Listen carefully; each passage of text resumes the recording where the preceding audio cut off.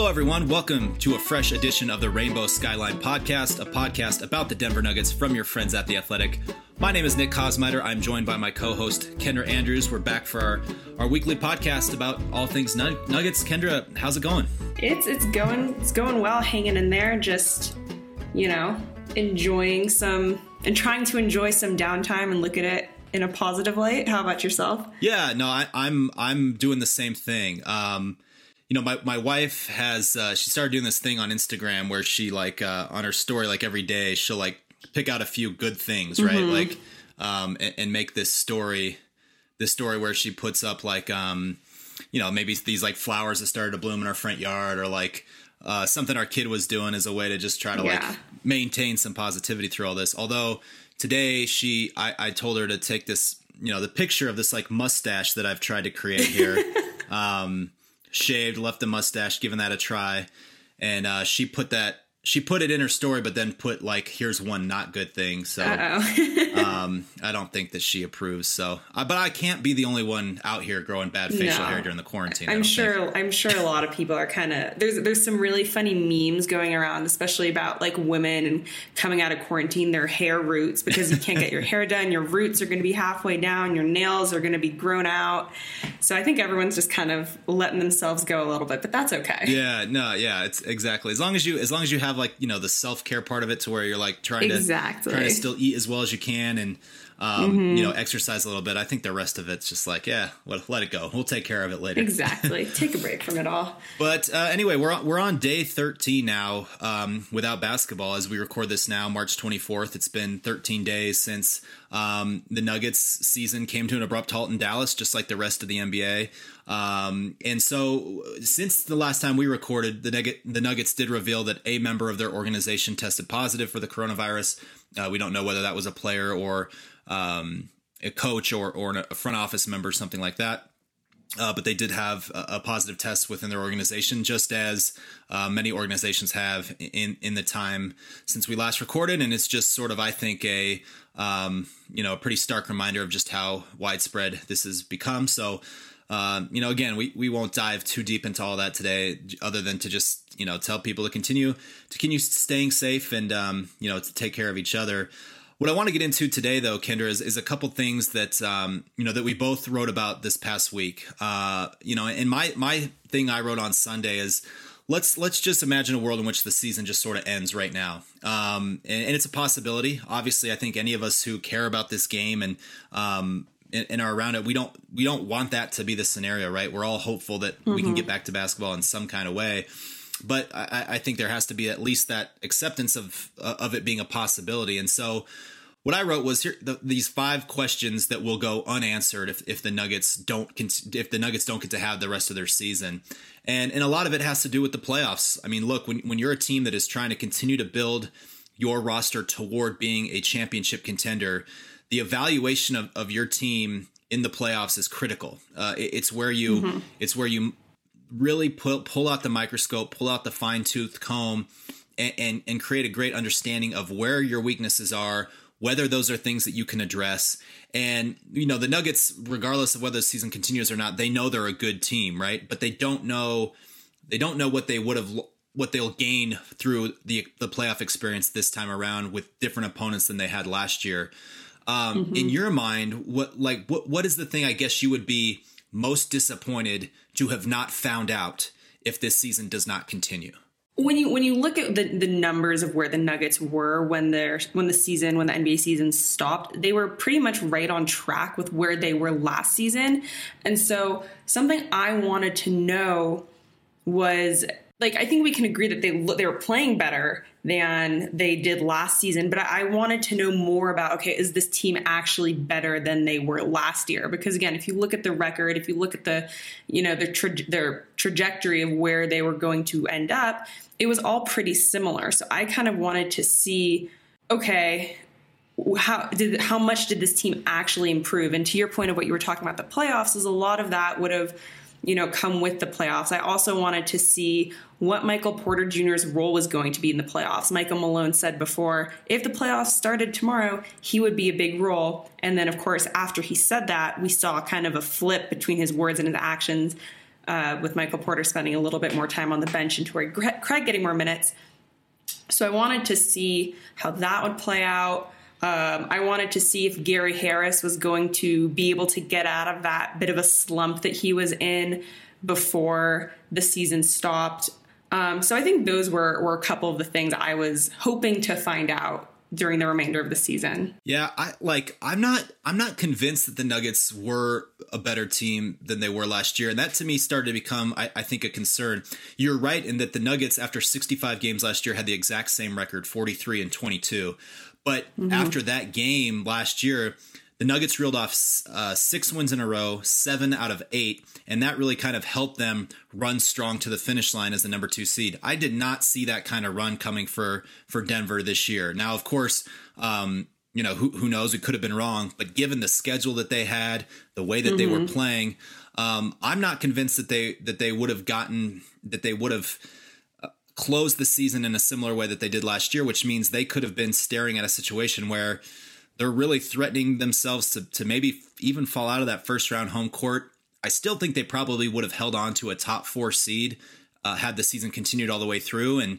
But again, I think no matter who they faced in the first round, the matchup was going to be so much more difficult than it was a year ago when they played a Spurs team that just didn't have a lot of firepower, had good experience, but just didn't have a lot of as much top to bottom talent on their roster as the team that the Nuggets would theoretically face in the first round would this year. So my thought was just, are they going to be exposed in the first round and see that they have to really go back to square one in terms of how they build this roster? I think no matter what, this team is always going to be one as long as he's under contract with this team that is built around Nikola Jokic. But how many more significant changes do you need to make around the roster? If they go out in the first round, I think there's major changes that have to occur. And my thought is that that's not an impossibility that would happen. I don't think it's necessarily likely, but I definitely think that it's something that could have happened and still could happen should they continue the playoffs. Or do they win a first round series? Then do they play an LA team in the second round? And even if they lose, give them a really good fight to make you say, hey, these guys are right there with a team that's loaded with superstars. Maybe they can get by with tinkering around the edges and allowing Michael Porter Jr. to develop. So that's why, to me, not having the playoffs, it would be such a wild thing, because you could potentially be staring, like I said, at 2 completely different routes that you would take in order to see what your team has. And in this league, you don't have like a whole season to like play back the, to play back the string and to kind of do the same thing 2 years in a row without having that idea of whether it really works or not. And so to me, just the idea of not getting to see how this team as currently constructed would fare in a playoff series against an opponent that was going to be a lot stiffer of a challenge than they faced in the San Antonio Spurs in 2019. That to me is just such a wild question. And so, yeah. So how do you, if you don't have the playoffs, which of those routes do you think you have to take, or do you go some other way? Yeah, that's a great point too, especially because when you look at the number of free agents that the Nuggets are going to have this year, I think they're going to have 7. You have Paul Millsap, Mason Plumlee, Jeremy Grant, he's that player option waiting for him, Torrey Craig, PJ Dozier. You have so many guys who you do have to make a decision of, do we want to fight for these guys? Do we want to bring these guys back? Is it time to move on? And like you said, not having that playoffs to see what those guys can bring and, try out different things, that's going to make it really hard. I do think that there needs to be some changes. And, it is, like you were just saying, it is hard to decide how extreme do you want to go with that. I think there are things that they can take away from the regular season that wouldn't have changed, like Jeremy Grant, for example. I think that they need to really try and lock him down and get him to stay in Denver. And I don't think that, at least my opinion on that, would have changed throughout the playoffs. I think that I would still be saying the same thing even if the season was continuing right now. But some of the other things are harder to determine without seeing how everything else would have played out. Yeah, you're right. I think Jeremy Grant is going to be a guy that they, no matter how the season plays out, that they'll make a really hard push at. And my guess is that he'll re-sign with the Nuggets. I think after spending an entire year sort of getting used to how to play in this system, I think it suits his talents well. He's a really good outside. He's proven himself over 2 full seasons now to be a really reliable catch and shoot 3-point shooter. And that's a role within this team, playing alongside Nikola Jokic, that gets a lot of run. And I just think the way that he developed, particularly as a guy who could slide into a few different defensive roles, play with multiple lineups, he's a guy that they're going to want to bring back. And I think even if they make some pretty decent changes overall to this roster, he's going to be a part of it. Because look, it's not as if you can use him as a trade asset, because he's a free agent. So that's, unless it was in some sort of sign and trade deal, he's not going to be an asset that you use in a trade. So I do think that he'll be brought back. The real question for me is, as I go into it from where I'm sitting, my thought is the Nuggets need to add a pretty significant new talent to this team that can help them right away. Because, look, I think they could have learned a lot from the playoffs, but I think we saw enough in the regular season to know they were not ready to compete against the Lakers and the Clippers. Now, look, we're talking about a game that we're playing where you have to have like 2 elite superstars in order to play. That's how the season was playing out this year, right? Like these superstar duos. Well, there's other ways to get it done, as we've seen in the past. But I think ultimately that talent quotient overall has to be higher for the Nuggets. And so does that mean you go out and you try to make a trade for a guy like Bradley Beal or Zach LaVine or Drew Holiday and add one of those guys if it means losing Gary Harris and that first round pick? Again, I don't think those 2 things are enough. That's going to be the real challenge for the Nuggets. Is you need to upgrade. You need to get another talent. You need to find another star level player, whether it's an all-star or a guy that's right at that all-star level, to add to this team. But how do you get that without getting rid of your top assets, which for the Nuggets is Jamal Murray, who will be entering the first year of his max contract. And then that's also Michael Porter Jr. And that's going to be the inflection point for the Nuggets this summer, as what have they decided about him? And so that kind of takes me to the next thing. You mentioned it a little bit too about Michael Porter Jr.'s role in the playoffs. I just look at it as what was just what has the organization decided overall about what Michael Porter Jr. is going to mean to this team and what he's going to mean to their future and how they want to play that. Because if they're saying that, hey, this is a guy that has to be a part of it.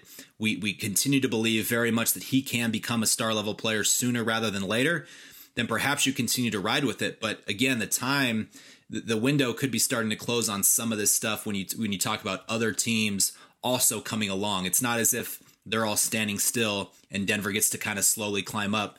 That's just not how it works. So those are the things that are fascinating. And if there's no playoffs, it's just going to be really interesting to see how the front office decides to tackle all those questions with only the data of 65 regular season games to use in that effort. Yeah, I also think moving on with that is not necessarily for the Nuggets, but for other people with the draft in general, because so many, probably front offices and scouts and stuff depend on this March Madness stretch that's not going on to figure out exactly who that young talent is that they want, especially for later picks, who has set themselves apart. And that's something else that no league is getting. Yeah, that's a good point. Like, not just the tournament, but also, the idea of is the combine going to happen, or these are these team workouts where prospects fly all over the country in order to work out for those teams. There's so much that we just don't know about how those things are going to play out. So all we can really do at this point is speculate. But you're right. That's another. So that on the flip end, I think that's the tough spot for those teams that especially have those top picks, just from the perspective of like, there's so much more pressure on getting a pick in the top 5, top 10, right, than there is making sure that you land somebody at the 21st pick. But conversely, like you said, it's probably harder to get more information on some of those fringe guys that you're talking about, end of the first round, to try to determine really who could be a steal at that section in the draft. So that's all that's all fascinating. I think the last thing that to me, I would really just be disappointed to not get to see how it plays out is really just what kind of adjustments Michael Malone would make in the playoffs. Last year, there were some things that he did really well.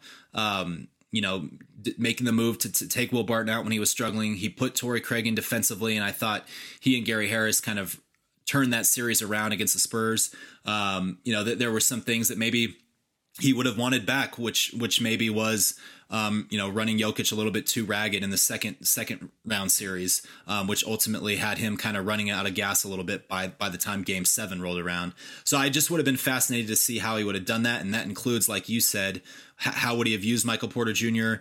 Would Torrey Craig have gotten a lot more of that run, especially if they're playing a team like Houston, which we talked a little bit about last week of, how do you try to tackle James Harden and Russell Westbrook? Well, you probably have to put the one guy on the floor that's done a pretty decent job of defending both of those, and that's Torrey Craig. So that's another thing that I would have wanted to see, and we'll be kind of bummed if we don't get to see that, just because it would be only his second time as a head coach in the playoffs. So, like we always ask, what did these players learn from their playoff experience? Well, I'd be really interested to see what Michael Malone learn. Before we go on, is there any like kind of last thing that you're just going to be like, this season ends, you're just like, man, I really wish, maybe probably just for you covering the playoffs? I think that is definitely something.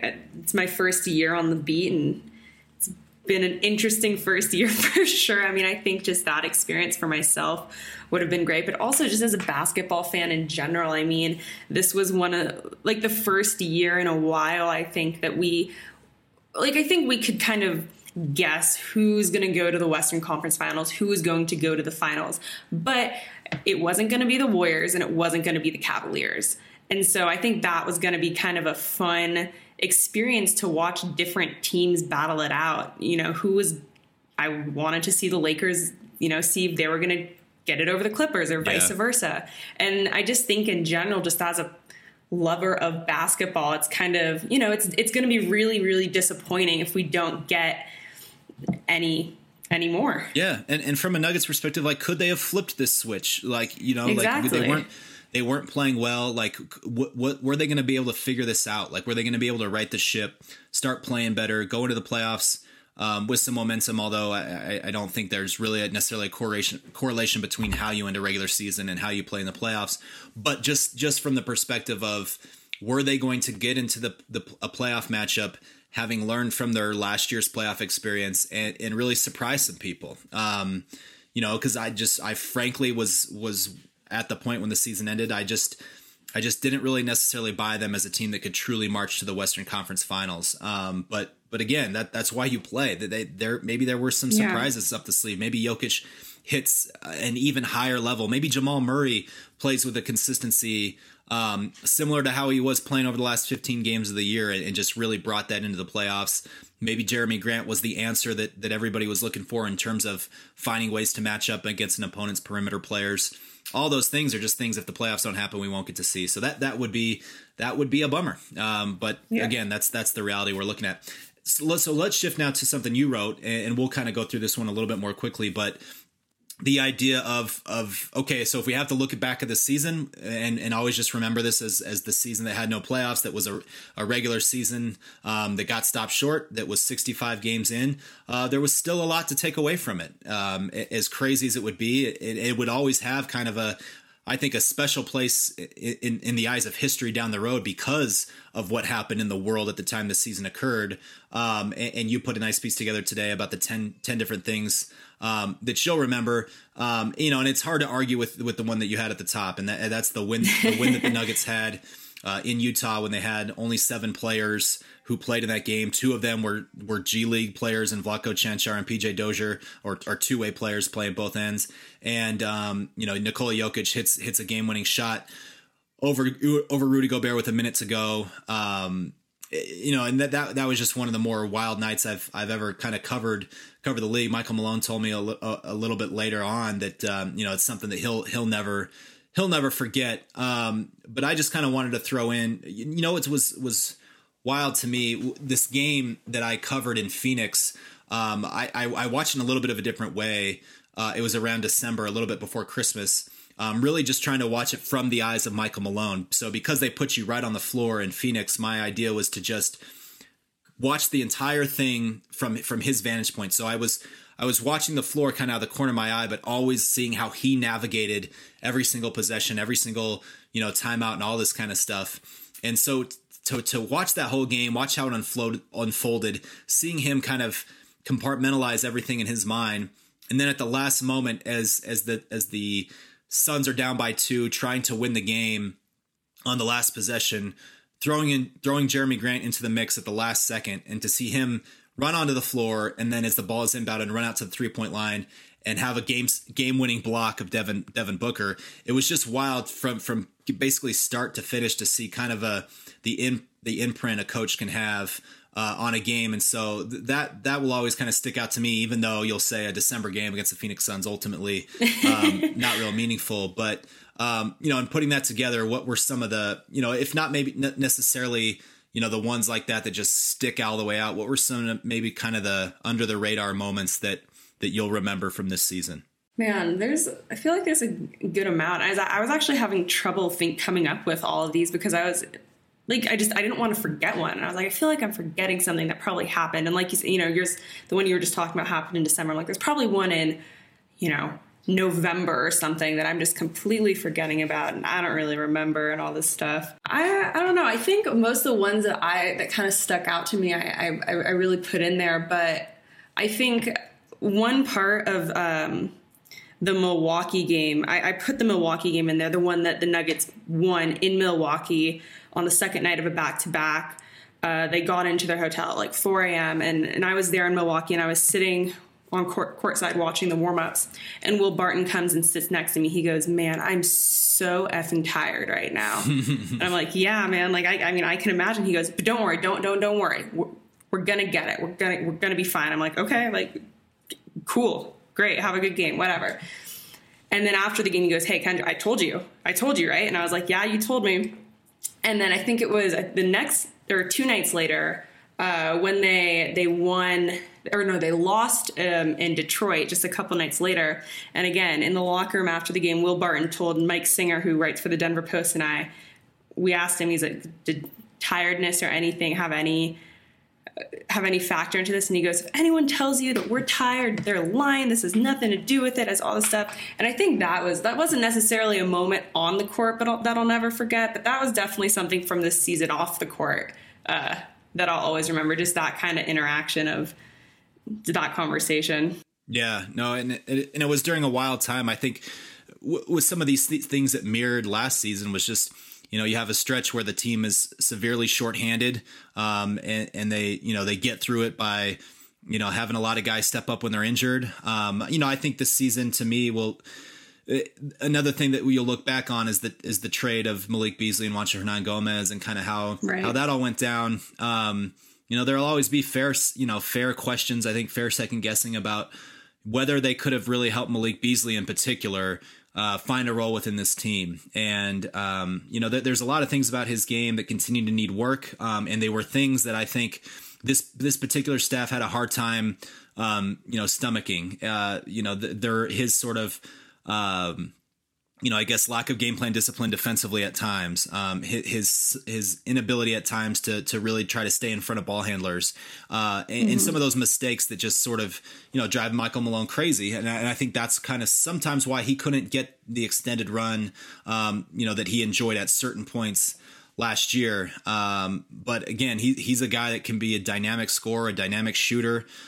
So that, the fact that he got traded when really it seemed going into the year and especially last year while he was really kind of turning it on was, this guy might be an important future piece of this team. And so we'll never get to know that. And the way that trade went, particularly when the Nuggets really just didn't really pull anything back from it for the immediate use in a season where they're saying we're trying to contend. And you certainly could not say that this season's roster got any better at the trade deadline. That another reason why I always kind of thought that the Nuggets again, there was this thought that, hey, why can't we go try to win a championship? But I think the reality inside of that building was always, this probably isn't our year. We still have to find a way to infuse more talent onto this roster. We still have to get a little bit better with some of the guys that we have. Jamal Murray as a 23-year-old point guard has to get better. We need a couple of these guys to improve their game. But as you look at the Nuggets now, it's a team that the more or less these guys on the roster right now, I'm not saying they can't improve and get better at little things here and there, but I think largely this is a group of players that this is kind of what they're going to be. And I think the one of those with the most opportunity maybe to take another leap is Jamal Murray. But I think overall this is a team that's kind of where it's going to be. And so that's another thing that I'll always wonder about is could they have infused something else? But hey, if there's no playoffs, it probably doesn't matter. Last thing I want to hit on before we end this one today is Nikola Jokic, and there's talk now that the awards, if there is no playoffs, that's kind of the theme of today. If there's no playoffs, so then the awards I think that would get handed out for the regular season, should they continue to do those, are just based on what we've seen. Nikola Jokic, obviously another fantastic year through 65 games. Some of his struggles early in the season, and then even right before the hiatus, notwithstanding, he was phenomenal this season. Do you see him as having any shot of being in the MVP conversation? Look, I think he's definitely a candidate and should be considered. And this has been I don't want to say a problem, but the Nuggets on a more national and widespread scale haven't.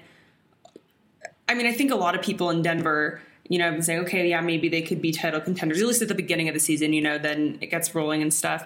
Can he be a guy like Giannis or LeBron James or someone like that in the MVP race right now? I don't know, but I definitely think that he should be in consideration for this. Because like you said, I mean, he just had a crazy good season yet again.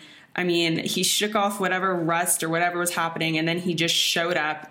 One of my highlights from this season was those back-to-back game winners. He is their clutch player, their go-to player. And who else has a 7-foot clutch crunch time? He's going to take the last shot player. Like, no one. He's just a completely different animal. And so I think that you can't not consider him. But do I think that they're going to pick him over a guy like Giannis Antetokounmpo or LeBron James? I just don't know. They're not. He won't right. he won't be really in that mix as even much as he might have been last year. I think the bigger question is whether he's going to be the first team All NBA center for the second year in a row. I think Giannis will win the MVP. I think LeBron might give him a run. Where Jokic will finish ultimately in that thing, can he be a top 3, top 4, top 5 player?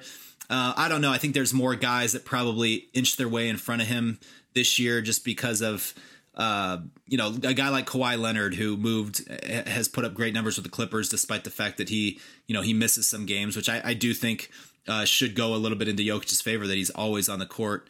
James Harden, obviously you can't ignore, again, the massive numbers that he puts up. But I think Nikola certainly would have a say as a top 5 MVP finisher this year. Obviously, we know that he was in 4th last year, probably right back in that mix. And I as far as the first team All NBA center, I think he's the guy over Joel Embiid for a second straight year. Jokic averaged 20.2 points per game, 10.2 rebounds, and 6.9 assists. He was even more efficient as a shooter this year, 53% from the field. He upticked his 3-point shooting to 31% over 30% last year. Again, that was still kind of the one area that if he had been able to be a little bit more consistent there, then you see the point total go up. But Jokic, again, put up about the same numbers he did last year on a team that had the same record as you had mentioned through this point in the season. Whereas Embiid, I think his scoring average dipped a little bit by about 4 points per game. Almost 2 fewer rebounds, less assists. Obviously, he missed a bunch of games played in only 44 games to Jokic's 65. I think Nikola is probably an easy choice for first team All-NBA center, which, hey, for a former second round pick from Serbia to be a back-to-back first team All-NBA selection would be pretty darn special. Yeah. So I think and to me that he's probably the only guy in my mind that is going to be in that kind of postseason awards mix. Will Barton was a guy that maybe most improved player was giving himself maybe an early consideration for that or whatever. But to me, I don't think there's any other players. And that's again, kind of goes back to my thing of the Nuggets have a lot of good players and they play a good system of basketball that's built around Nikola Jokic. But again, only one All-Star.